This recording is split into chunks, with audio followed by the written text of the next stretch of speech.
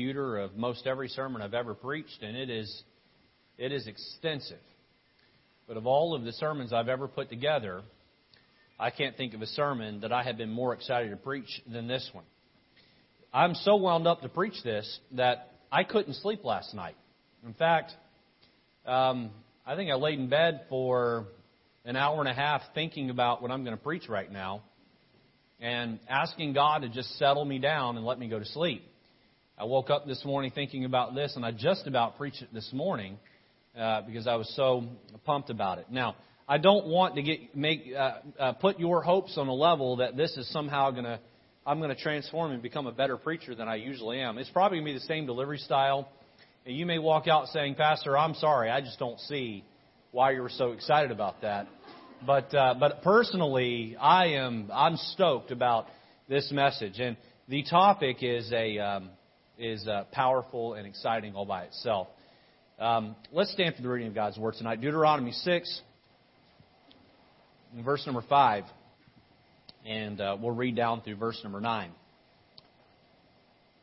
The Bible says, "And thou shalt love the Lord thy God with all thine heart, and with all thy soul, and with all thy might. And these words which I command thee this day shall be in thine heart, and thou shalt teach them diligently unto thy children, and shalt talk of them when thou sittest in thine house, and when thou walkest by the way, and when thou liest down, and when thou risest up, and shalt bind them for a sign upon thine hand, and they shall be as frontlets between thine eyes, and thou shalt write them upon the posts of thy house and on thy gates."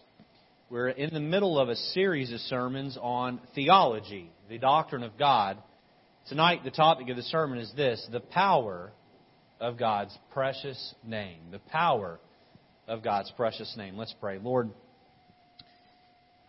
I ask tonight that you would help us as we look at this to stay focused, and Lord, to be excited about just how powerful you are, and not just powerful because of what you do, but powerful even by your title. And Lord, I pray that this would help us to look at you maybe in a different angle, maybe with a little bit more reverence and respect than we ever have before. Lord, I pray there would be aha moments for everybody here tonight, as maybe some of what we have believed for years will be understood more clear. And then, Lord, that clarity would help us to go out and live exactly how you want us to live. In Jesus' name we pray. Amen. You can be seated. In our Western culture, names really don't mean a whole lot. They just really don't mean a whole lot. Names are nothing more than a tag to identify who someone is. When Angela and I were expecting Matthew, we were trying to figure out what to name him. We had April's name picked out before we knew that Matthew was a boy. And Angela was really brokenhearted that she was expecting a boy, not a girl. She cried during the sonogram. She did. And I was jumping up and down for joy. We went to Walmart after we left the sonogram to pick up some things to the house, and she was depressed. And she already had her daughter's name picked out. April, her middle name is McKenna. But we didn't have Matthew's name picked out, and so it was a long, hard process. You say, well, what did you do to pick his name? Was it that you looked it up and you learned the definition and you picked a name that was biblical? I got to tell you, we didn't use any of that as a criteria to pick his name. The criteria to pick Matthew's name was, does it sound good in English and in Spanish? That was really the beginning and the end of it. And then we went to pick his middle name, and we didn't argue. We really didn't argue about it, but we threw all kinds of names around, and neither one of us could agree on a middle name. And we happened to be in Louisiana visiting my grandmother, who's now deceased, and I have a cousin down there named Blake. And we both liked Blake. And so we decided that we would only call him his first name in Spanish, because there is no translation for Blake in Spanish. But the name Matthew Blake came around, not because of some deep meaning to it, but just because we liked the way it rolled off the mouth, and we didn't know anybody who we didn't like who had those names. if I were to say to you, pick a guy's name you would never name your son, you'd probably pick a name of someone you just don't care for. Right? If I said pick the name of a girl's name that you just would never name a daughter, you could probably list 4 or 5 names, say, I would never name my daughter this. And it's probably because you had a bad experience with someone by that name. Now, don't let me lose you. Don't be doing that, all right, while I'm preaching. You can do that later, okay? Put that out of your mind. But we, in our Western culture, we pick names for very, very shallow reasons. And I don't mean every instance. I don't mean to paint everyone with the same broad brush. But generally speaking, as a culture, that's what we do. Please understand that that is not what they did in Bible times. In Bible times. When someone heard your name during the Old Testament times and even into the New Testament times, your name meant a whole lot more than a name means now.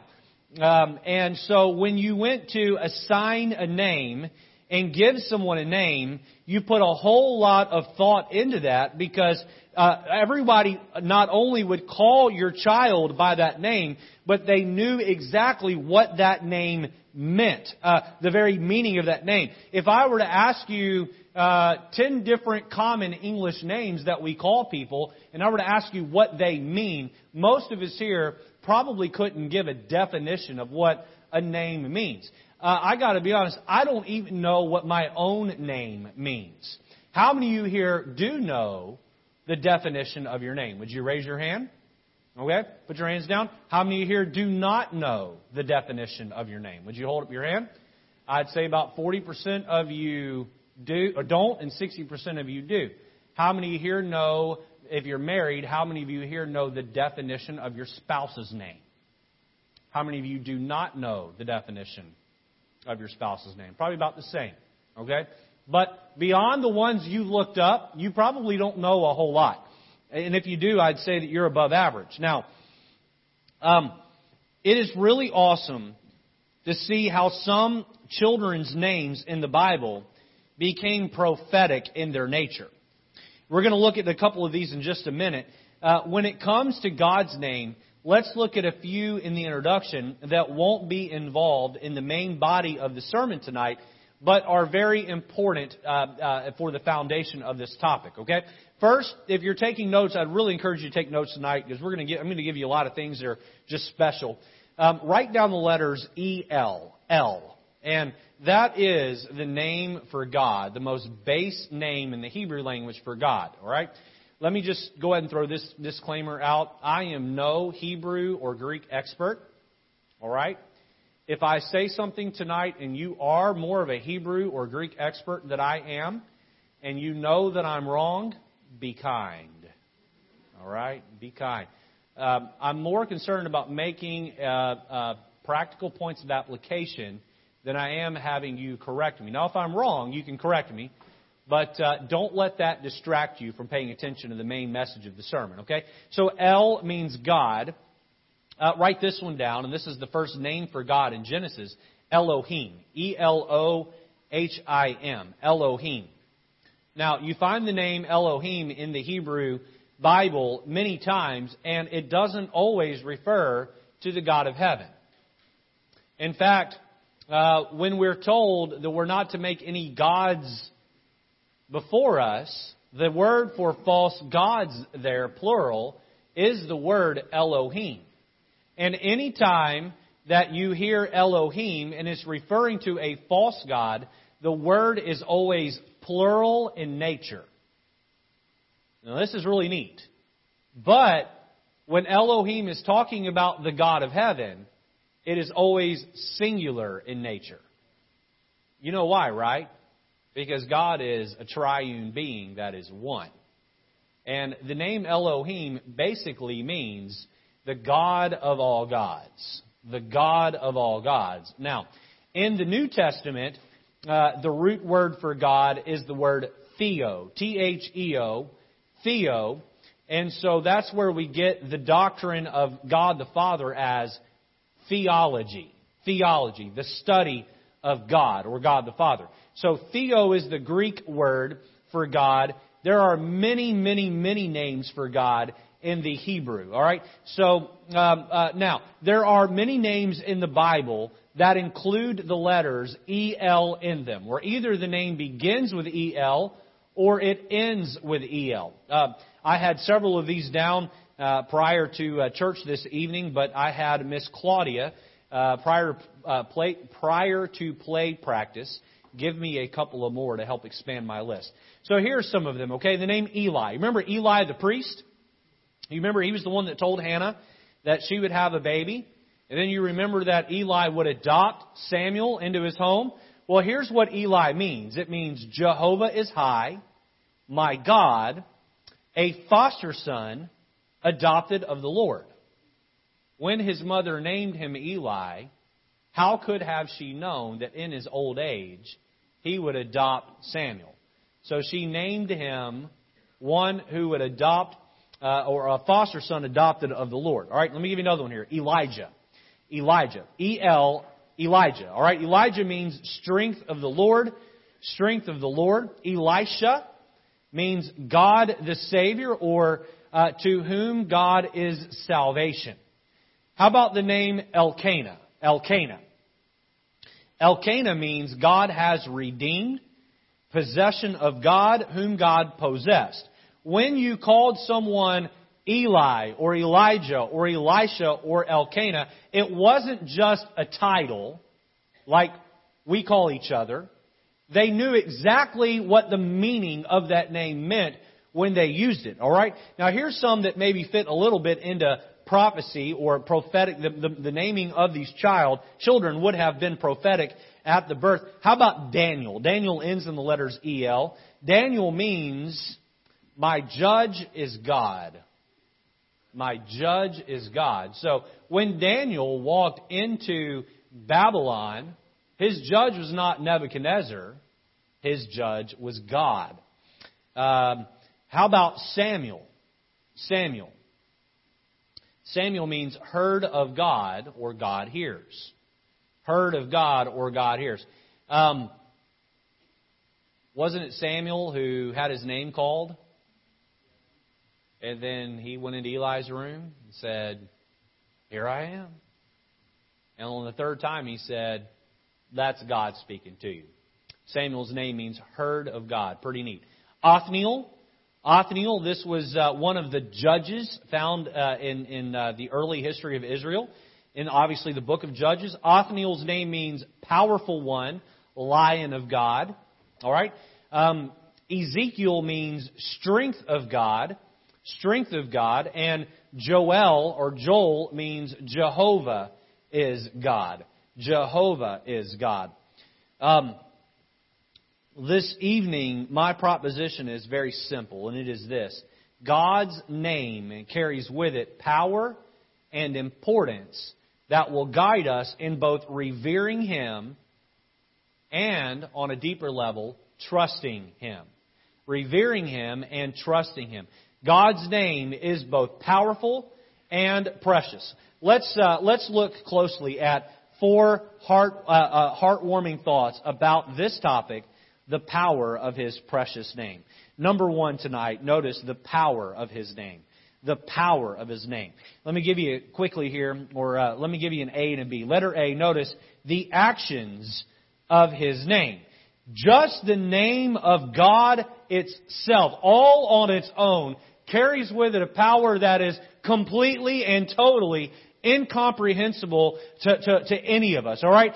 Make no mistake about it. God's name all by itself carries with it great power. And I think you know that, but I don't know if you are a church-going believer, if you've ever put it together. Let me list for you several things here that God's name does all by itself. First of all, notice that salvation is in His name. Salvation is in His name. John 1:12 says this, "But as many as received Him, to them gave He power to become the sons of God, even to them that believe on His name. You believe on the name of Jesus. The name of Jesus itself brings about salvation to you. The actions of His name. Notice next that believers gather in His name. Believers gather in His name. Matthew 18:20 says, "For where 2 or 3 are gathered together in my name, there am I in the midst of them."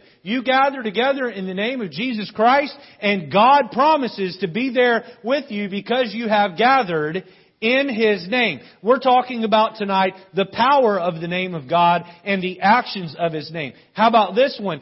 We are commanded to pray in His name. To pray in His name. John chapter 14, verse number 13 says this, "And whatsoever ye shall ask in my name, that will I do, that the Father may be glorified in the Son." And then just so you make sure that there's no question or that about this, just to make sure that Jesus is ultra clear, verse 14 He says, "If ye shall ask anything in my name, in my name I will do it." When you call on the name of God and you speak in the name of Jesus, the Son of God specifically, when you do that and you are in line with what God wants you to ask, God does things because you are doing it in His name. So we are commanded to pray in His name. Notice next, persecution comes because of His name. Persecution comes because of His name. Matthew 10:22 says, "And ye shall be hated of all men for my name's sake. But he that endureth to the end shall be saved." Have you noticed how much hate toward the Hebrew people there has been throughout the history of time? Have you noticed that? Have you noticed? Have you been watching the news and seen this synagogue, Tree of Life Synagogue in Pittsburgh, that was shot up by this anti-Semitic, hateful man who, in his execution of those people, said all Jews must die? Do you know why Jews have been persecuted and killed for so many years?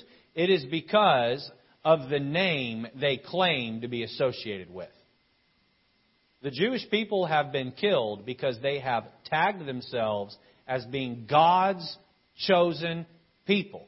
And not only have they tagged themselves that way, God has tagged them that way. Have you noticed how many Christians are persecuted around the world? You can be almost any other religion and you're left alone. You're not persecuted and killed. I know persecution has come to other religions. I'm not ignorant of that. But I don't know that there has been any group of people, then born-again, Bible-believing Christians, part of the church that God established, that has been persecuted. Every country that brings in a communistic system, the very first thing they do is they go after the Christian church. Every single time. Why?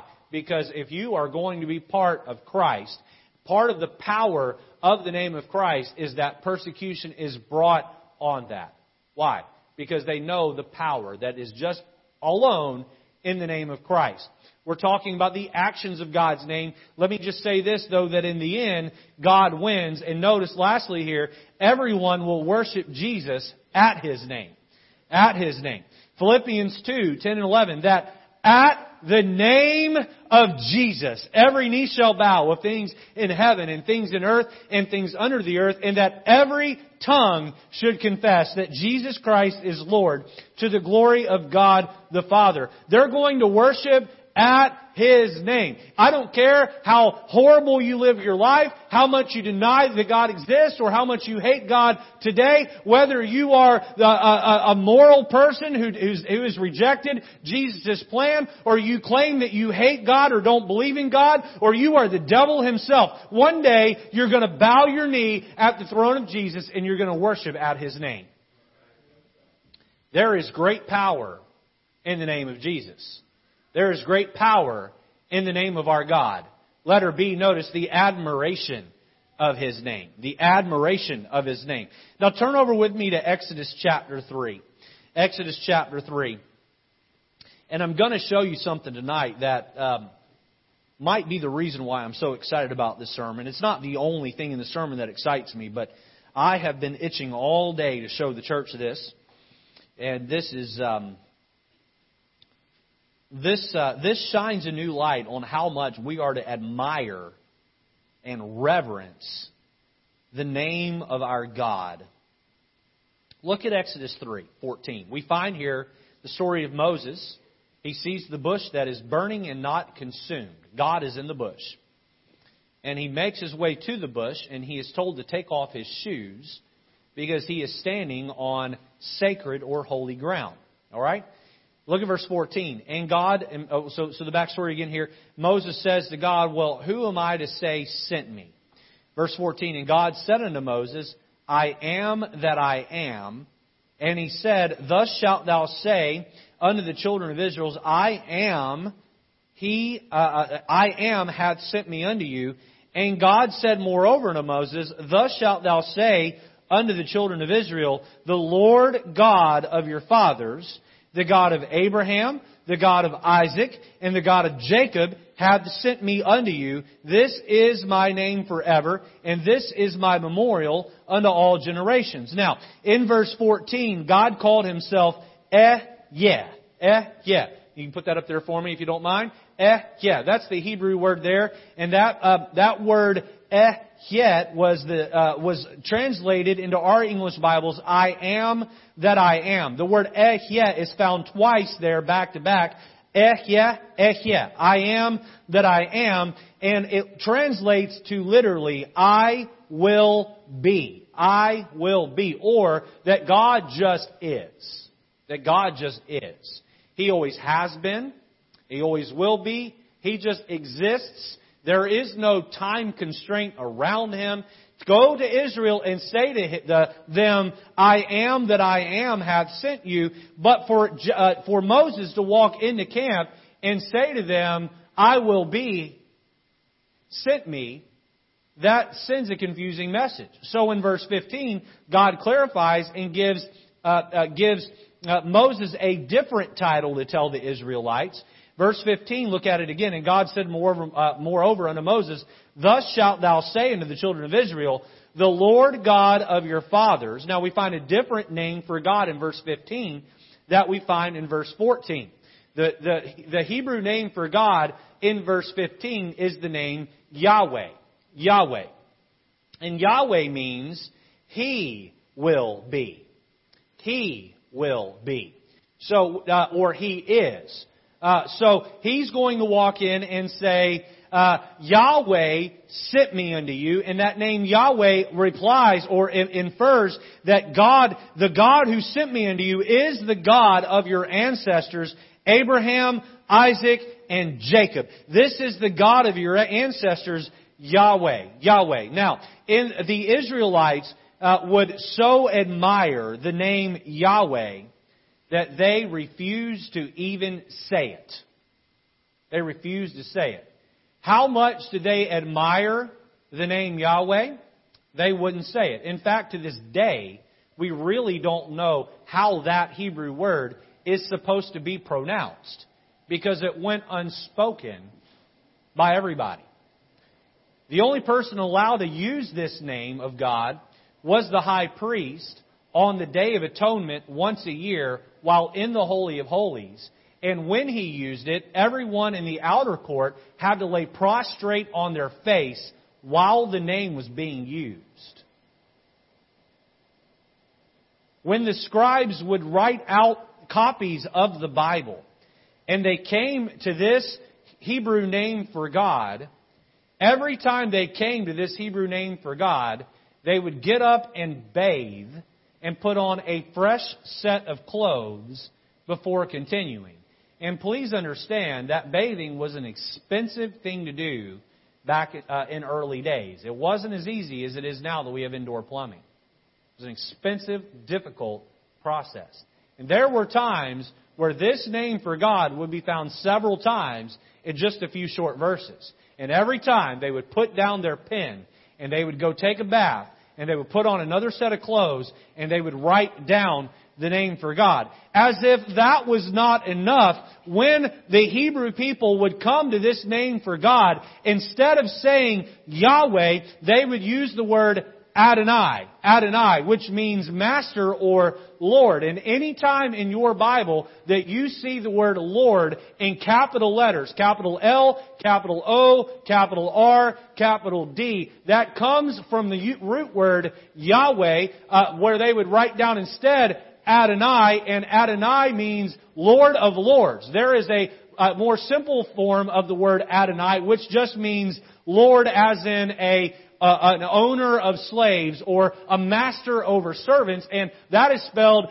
lowercase L-O-R-D. But Adonai was the code word, if you will, for Yahweh, which was the word that they absolutely refused to say. Now, devout Jews to this day pray a ritualistic prayer known as the Shema. They pray it, I believe, and Pastor David, you can tell me if this is correct, every morning and every evening. Is that correct? They pray that prayer every morning and every evening. And here is how that prayer begins, okay? It begins this way. Hear, O Israel, the Lord, Adonai, is our God. The Lord, Adonai, or Yahweh, is one. Blessed is the name of His glorious kingdom forever and ever. And then it moves into our principal text where we started tonight in Deuteronomy chapter 6.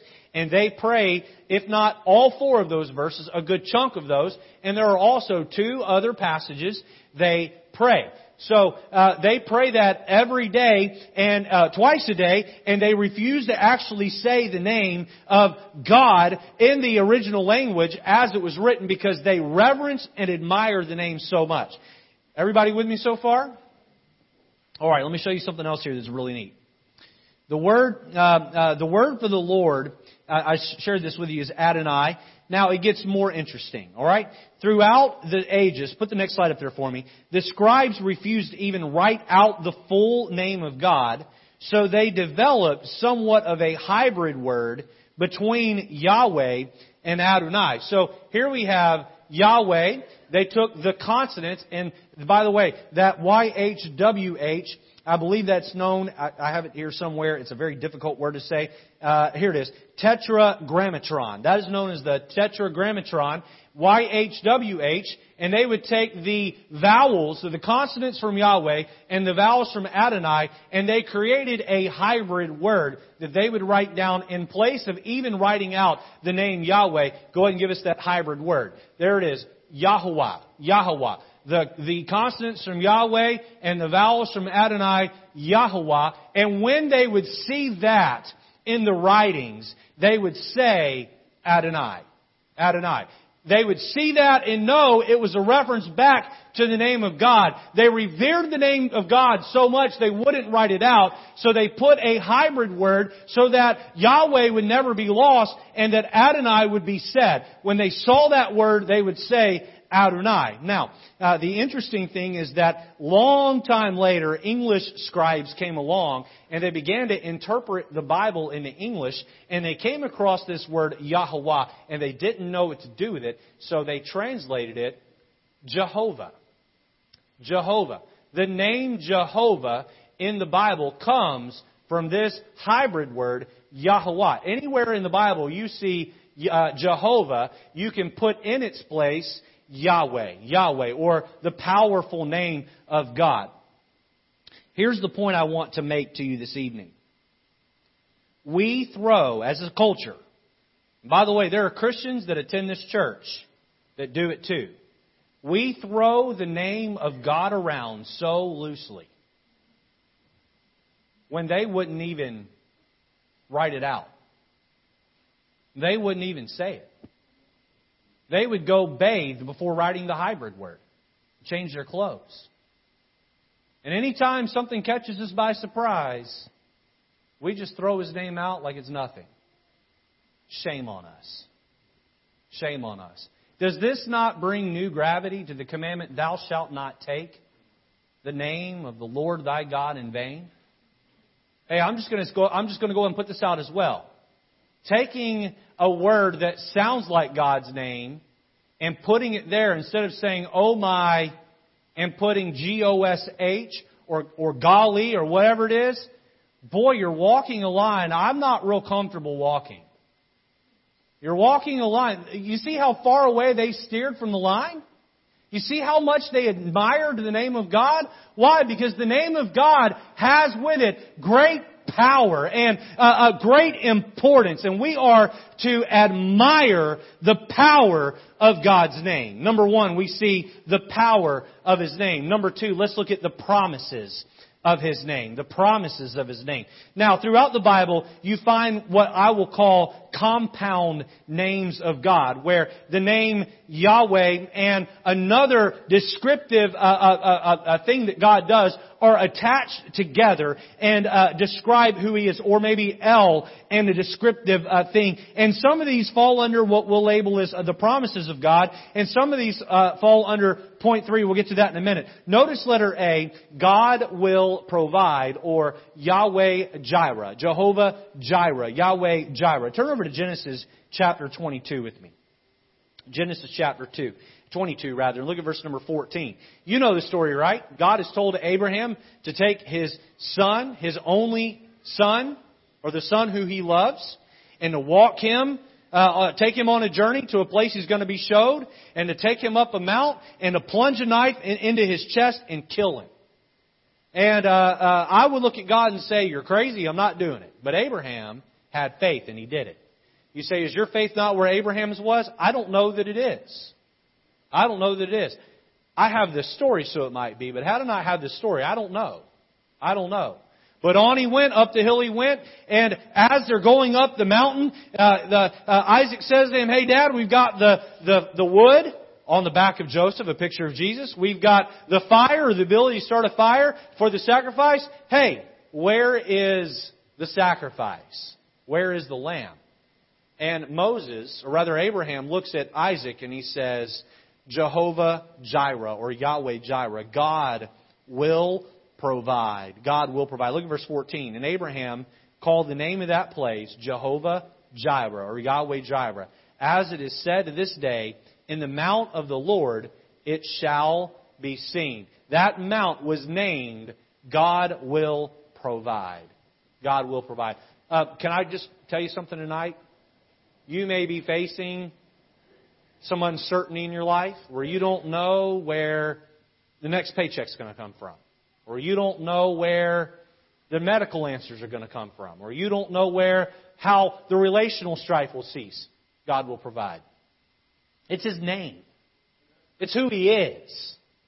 It's what He does. And so you can rest assured in that.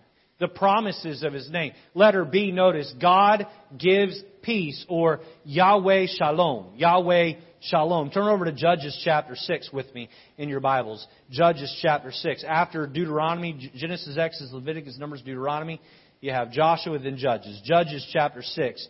And we'll look at verse 24.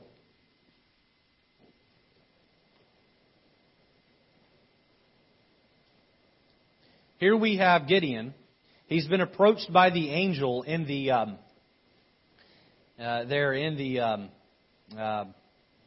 valley where he's threshing wheat. And God has just told him, the angel just told him, hey, I want you to go knock over your dad's altar of Baal and build an altar to me. And this is where we find Gideon. Look at verse 24. Then Gideon built an altar there in the valley unto the Lord. And here's what he called the altar. He called it Jehovah Shalom, or Yahweh Shalom.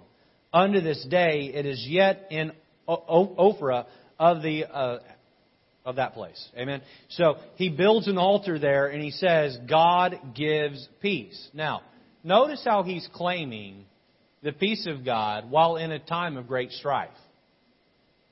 A time of great strife. Here they were surrounded by, I believe, the Midianites, if my memory serves me properly, but by the enemy of God. And they were way outnumbered. And God had told this bashful, shy young man that he was to go lead the armies to victory. He did not know how the battle was going to come out, but he built an altar and he called the altar God is peace, or God gives peace. God gives peace.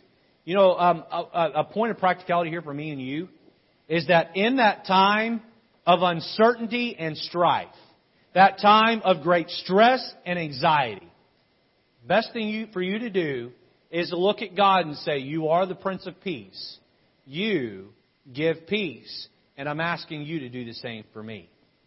Now, you may not need that tonight, but there's somebody here tonight that does. Because you're going through a tough time right now, and you're just like Gideon in the valley, and you don't know how the battle's going to turn out. But I got to tell you, God is still on the throne. His name is still powerful, and His name means peace. So claim that. Claim that while in the valley. God gives peace. The promises of God's name. There are some things that we can rest assured will take place and will happen because of the very name of who God is and the power of His name. Letter C, notice, God is our protector. God is our protector, or Yahweh Sabaoth. Yahweh Sabaoth. And I'm butchering the pronunciation, but that's not really what's important tonight. Turn over with me to 1 Samuel 17. While you're turning there, let me read for you Psalm 24:10. Who is the King of glory? Yahweh Sabaoth, the Lord of hosts. He is the King of glory. Selah. Now, what does that mean? The Lord of hosts. A host is an army. And He is the God, the master, the leader of all of the armies of the earth. In fact, the army that God oversees is the army of heaven that will completely, could very quickly erase all of planet Earth at a moment's notice. That's who He's in charge of. I get tickled when one of these little do-nothing countries with their little tyrannical dictator throws threats at the U.S. of A. And our president, he's not slow to mince his words, or he just says it right out. Hey, my button is bigger than your button. Right? The nukes I've got are laughing at your nukes. Now, you could argue whether or not he should do that. You're welcome to your opinion, and I'm not going to argue with you about that. But the point I'm making here is that God's armies are laughing at the earth's armies. Why? Because He's the Lord of hosts. He's in charge of those armies. Now, with that in mind, look at 1 Samuel 17:45. And we find the little shepherd David boy, and he's there at the battle with Goliath. He's in the valley. He's getting ready to fight this Goliath with just a sling and 5 stones. And this is the name of God that he throws at the Philistine. It says, "Thus saith David the Philistine, Thou comest to me with a sword and with a spear and with a shield, but I come to thee in the name of Yahweh Sabaoth, the Lord of hosts, the God of the armies of Israel, whom thou hast defied." He said, hey, there is power in the name of the Lord, and the power in the name of the Lord is that He is the leader of all of the armies of heaven, and you may throw your threatenings out, you being a 9'9" tall giant, but I got Him behind me. You, my friend, are a dead man. What giant is it that's in your life right now that you don't know how to overcome? You've got the Lord of hosts standing right behind you. His name alone is powerful enough to wipe out your problem. Wipe out your problem. There's promises in His name. And that promise is that He is your protector. Nothing bad will happen to you unless God signs off on it and endorses it. And if He does that, it's for your good. It's for your good. Those of you that were here Wednesday heard about the missionary that died in Africa. Tragic. And I can hear the critics saying, well, where was God to stop it? God signed off on that well before it happened. If God did not want that to happen, it wouldn't have happened. You remember the 3 Hebrew boys standing there at the fiery furnace? They said, our God is able. He can stop this if He wants. He may choose not to. He may let us die in that furnace. But we ain't bowing, King Nebuchadnezzar. And God is a God of hosts. And that word host, we read that over and over again in the Bible. Let's remember that is God saying to us, I have the armies of heaven, and I will protect you. You remember when Elisha was surrounded by the armies, and he got up, and he looks out the window, and his servant man's going nuts? And he says, relax. Everything's under control. And then he prays and says, Lord, open the eyes of my servant man that he can see. Servant man looks out the window, and behind this army, this enemy army coming to get Elisha, was another army of angels that were much bigger and greater than that army. Why? Because God is in charge of the armies of heaven. And by that, we have great protection. Amen? The promises of His name. We've looked at the power of His name, the promises of His name. Number 3, let's look at the portraits of His name. The portraits of His name. Let me quickly here give you an A, B, and a C and show you some things in the Bible that are just fascinating. Letter A, notice He is my salvation. He is my salvation, or Yahweh Nisi. Yahweh Nisi. Turn over to Exodus 17:15. Exodus 17:15. Now, the backstory here is that the Israelites are traveling through the wilderness. And they come up on the Amalekites. And the Amalekites want to fight them. And so God tells Moses, He says, go up on the mount and hold the rod or the Nisi above your head. And as long as that rod is up, you will win. When the rod drops, your armies are going to lose. And so he stood there and he held that rod above his head. And as long as that was up there, the Israelites advanced on the Amalekites. But as you would expect, the blood began to run out of his arm. His arm began to wither and fall. And what happened was that the Amalekites began to advance on the Israelites. And so Aaron and Hur came and propped up the hands of the prophet and held those hands above his head so that the rod could be held high. And as long as that rod was high, they won. And Israel won a great battle that day. We know later God would have King Saul finish out the Amalekites for this very wickedness right here. But look at Exodus 17:15 with me. And Moses built an altar and called the name of it Jehovah Nisi, or Yahweh Nisi. That word Nisi was the rod that he was holding. He called that rod was called a Nisi, and he would hold it up above his head, and they would win. Just like the rod had to be held high for victory, my friend, the cross had to be raised high on a mount so you and I could have victory in Christ. He is my salvation. He was saying, hey, Jehovah Nisi, Yahweh Nisi.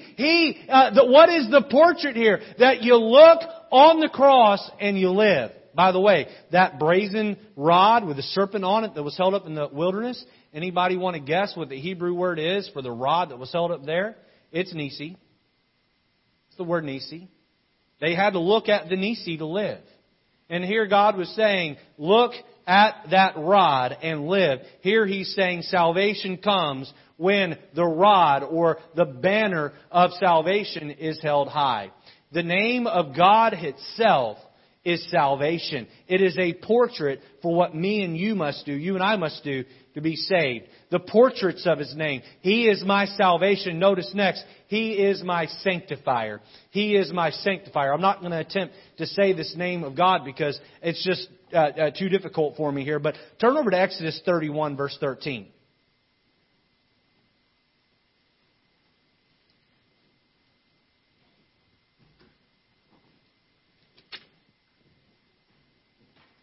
The Bible says there, speak thou also unto the children of Israel, saying, verily my Sabbaths ye shall keep. For it is a sign between me and you throughout your generations, that ye may know that I am, that name right there on the screen, the Lord that doth sanctify you. Now, we look at this as a description of what God does, but the Israelites read this as, I am, and then the name of God, Yahweh Makadeshim, or something along those lines. And so, what was the purpose of God telling them to keep the Sabbath day? Was it so they could loaf around and be lazy? They're not to lift a finger and work, right? They're to have their food prepared ahead of time, and they were really to do very little to nothing on the Sabbath. And those Orthodox Hebrews or Jews that still keep the Sabbath, they don't do anything on the Sabbath day. They don't drive. They don't do anything. If you ever go to Israel and you get on an elevator on a Saturday, you're not allowed to push the buttons. It opens at every floor because it's part of the Sabbath day. Now, why did God have them doing so little on the Sabbath? Was it so they would have a day to be lazy? No, that wasn't why. God provided the Sabbath day so that the Israelites would have a day to reflect on their shortcomings, and so that God could use that to sanctify them. To sanctify them. It was not meant to be a day of waste. It was meant to be a day where God would clean them up and wash them. And so you get this picture of a mother standing over her 2-year-old child that's been playing out in the mud. And the mother is down there, the father's down there washing the mud off that child in the bathtub. And God says, I've given you the Sabbath day so you'll be still and I can clean you up. Now, let me just speak to those of us here that go at a neck break speed. You need to have time regularly where you rest. Not so you can watch sports. Not so you can run around and vacation and have a good time. You need to have time to rest so God can clean you up. God can't clean you up if you're running here, running there, and running everywhere. Your mind is on those. Your mind would be on those things. And God says, look, when are you just going to be still and know that I'm God? Be still and know that I'm God. Let God be the one that bathes you, that cleanses you. Do you have a time every day where you just pray and confess your sins to God? Do you have that? If you don't, you need to establish that.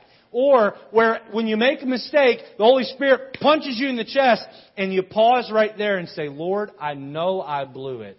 I'm sorry. Will you be the God that sanctifies me, that washes me? We have the promises of His name. He will provide. He gives peace. He is our protector. And then some of the names of God are portraits for us to look at and to behold. And we get the idea that God is our salvation. He is our sanctifier. Well, let's look at another name of God here and notice that He is my shepherd. He is my shepherd. Yahweh Roi. Turn over to Psalm chapter 23 and verse number 1. I know you know it, but turn over there anyway with me. And let's look at it together. Let's let our eyes minister to us this evening as we look at the pages of the Bible. Yahweh Roi.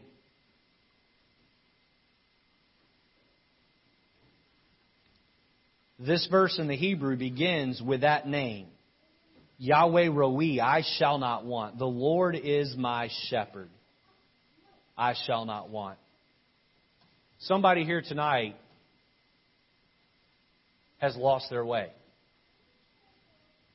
They don't know what the future holds. They don't know where to go. They don't know what decisions to make. They're sheep wandering in a field all by themselves. Let me tell you tonight, God is your shepherd. He's your shepherd. There's a lot of things about a shepherd that are fascinating. One of them, you listening? One of them is that, I hope you're hearing this, sheep are trained to listen to one shepherd's voice. I learned that from this guy sitting down here, Eric. Eric went to work at an animal farm and worked with different types of animals. And we were talking about the difference between pigs and sheep. Pigs is kind of what we are before we get saved, right? They're constantly testing testing the fence and trying to get away, and they like to waller in the mud, and they're stubborn. And then we get saved and we become sheep. Do you know that sheep are only trained to listen to one shepherd's voice? One shepherd's voice. Eric said, I couldn't get the sheep to do what I wanted them to do because I wasn't their shepherd. Is that right? I had to get their shepherd to come and instruct them. Now, the role, I'm going to bring this back to God, but I want to insert this right here. I hope everybody's listening. The role of the pastor is the under-shepherd of the church. God has called Richard Lejeune to pastor, shepherd, White Oak Baptist Church. There are many, many of you here, whether you have good intentions or not, many, many of you here that listen to an abundance of preachers on the internet. God has called you to tune your ear in to one shepherd. He's called you to be a sheep. If you're listening to 50 preachers preach a passage 50 different ways, boy, you sure are going to be confused. And so if you're going to go to White Oak Baptist Church, I'm not saying you can't ever listen to another sermon from another source. Please don't take that this way. But if you're listening to a preacher preach radically different philosophically or scripturally than I am, and you're wanting to hold to that, then maybe, and I don't say this with ill intent in my voice, please understand where the heart this is coming from, but if you're bent on listening to someone that has a different idea of what the Scriptures say than I do, a different philosophy than I have from the Bible, maybe you need to go join a flock that fits that. But you don't need to listen to two contradicting voices. Get your ear on one shepherd and listen intently. You say, oh, I don't like that. If you don't like that, you're probably the one that needed to hear it. Now, I felt the Lord leading me to put that out there. And I hope that it's taken in the spirit that it was attempted to be given in. But God is the premier shepherd. I'm an under shepherd. I take orders from Him and I do as I'm told. I spend a lot of time in prayer before I put a sermon together. And I ask God to lead me and show me. And I'm trying to deliver the message to you as a member and attendee of this church that God would have. But He ultimately is the shepherd. And our ear needs to be tuned to Him as He leads us, as He guides us, as He shows us where to go and when to go and at what pace to go there. Sometimes God, the shepherd, Yahweh Roi, uses the hook on the staff to gently pull us back in when we're straying away. Other times He spins that thing around when we're being stubborn, and He'll break our leg and He'll lay us down in the pasture and He'll say, sit there for a while, and I'm going to make you to lie down in green pastures. I'm going to make you lie there because you're being stubborn. And so we get this picture, this portrait of God being our shepherd. And I got to say, praise God that we have a God who's not just being concerned with bossing us around. He is concerned with guiding us and leading us and loving us. Amen? The power of His name, the promises of His name, the portraits of His name. Let's end tonight with this, the praise of His name. The praise of His name. There's one more name of God. And by the way, we're just scratching the surface on this. We could spend years studying all the names of God in the Bible, not just 40 minutes in one sermon, okay? But we could spend years studying this. And so literally, this is the tip of the iceberg. You all understand this? The tip of the iceberg. But this is still really neat. Turn over to turn over to Psalm chapter 7 for me. Psalm 7. I'll read for you Genesis 14 in a minute. And if you're taking notes, I don't know that this will be on the screen. I don't think it is. But write this name for God down. El Elyon. Is that up there? No, it's not. El Elyon. El Elyon. That's L space E-L-Y-O-N. E-L space E-L-Y-O-N. And that name means the Most High God. The Most High God. Almost every time you find this name for God in the Hebrew, what you find are people praising God, lifting His name up, and rejoicing in who He is. Genesis 14, 18 and 19 says this, and Melchizedek, king of Salem, brought forth bread and wine, and he was the priest of the Most High God, El Elyon. My personal opinion is that Melchizedek was an Old Testament appearance of Jesus Christ. There are good people that would disagree with that, but that's my stance on it. Verse 19, and he, Melchizedek, blessed him and said, blessed be Abram of the Most High God, possessor of heaven and earth. So here they're praising the name of God. The name of God, they know who He is, and they're praising Him as the God above all gods, the Most High God. Look at Psalm 7, verse 17 here. Let's read several verses back to back. I will praise the Lord according to His righteousness, and will sing praises to the name of El Elyon, the Lord Most High. Turn over to Psalm chapter 9 and verse 2. Get ready to use those fingers. Psalm chapter 9 and verse 2. I will be glad and rejoice in Thee. I will sing praise to Thy name, O Thou El Elyon, Most High God. Look over at Psalm 46 verse 4. Psalm 46 verse 4. I will praise the Lord. I will sing praise to His name. Look at Psalm 46 verse 4. There is a river The streams whereof shall make glad the city of God, the holy place of the tabernacle of the Most High, Elyon. And so we get an idea here is that we are to be glad in the name of our Most High God. We can find refuge and comfort in that. Look at Psalm chapter 50 and verse 14. Psalm 50 and verse 14.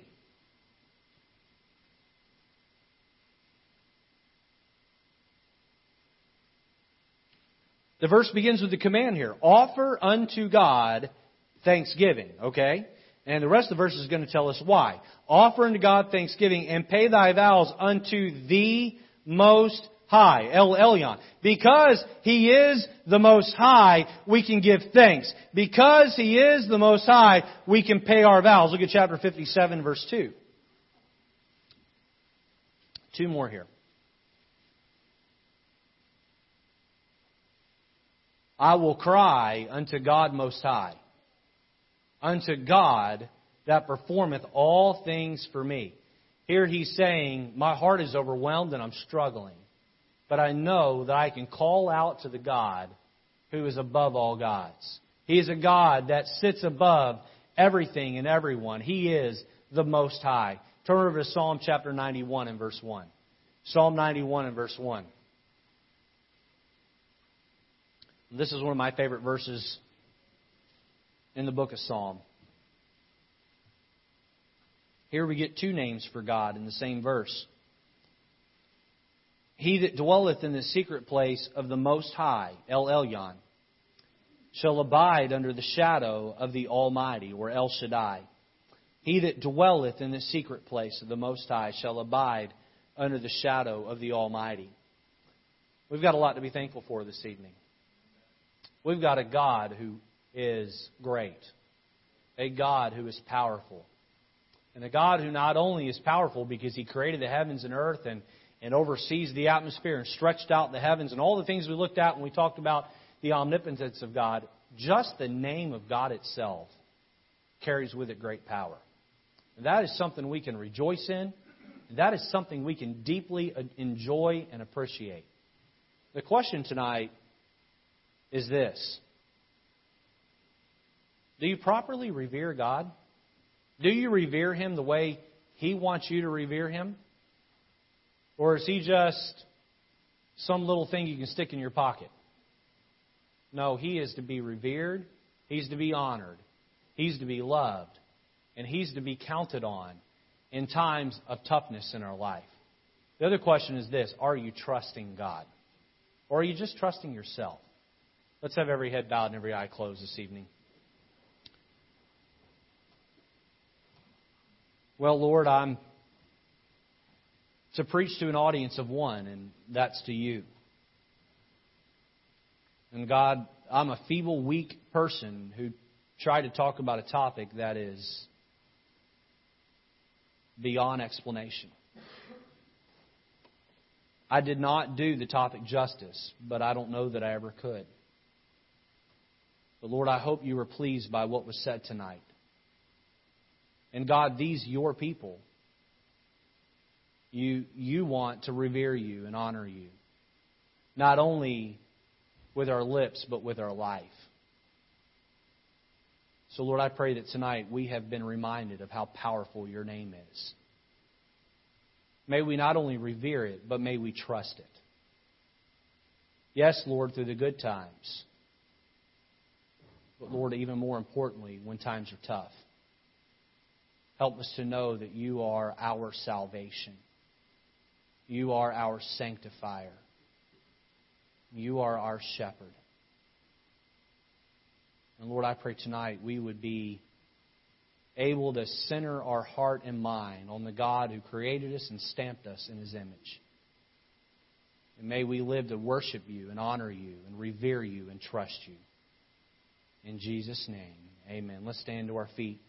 The altar's open. The piano's playing. However the Lord has moved in your heart tonight, you're encouraged to come and kneel and talk to the Lord about it.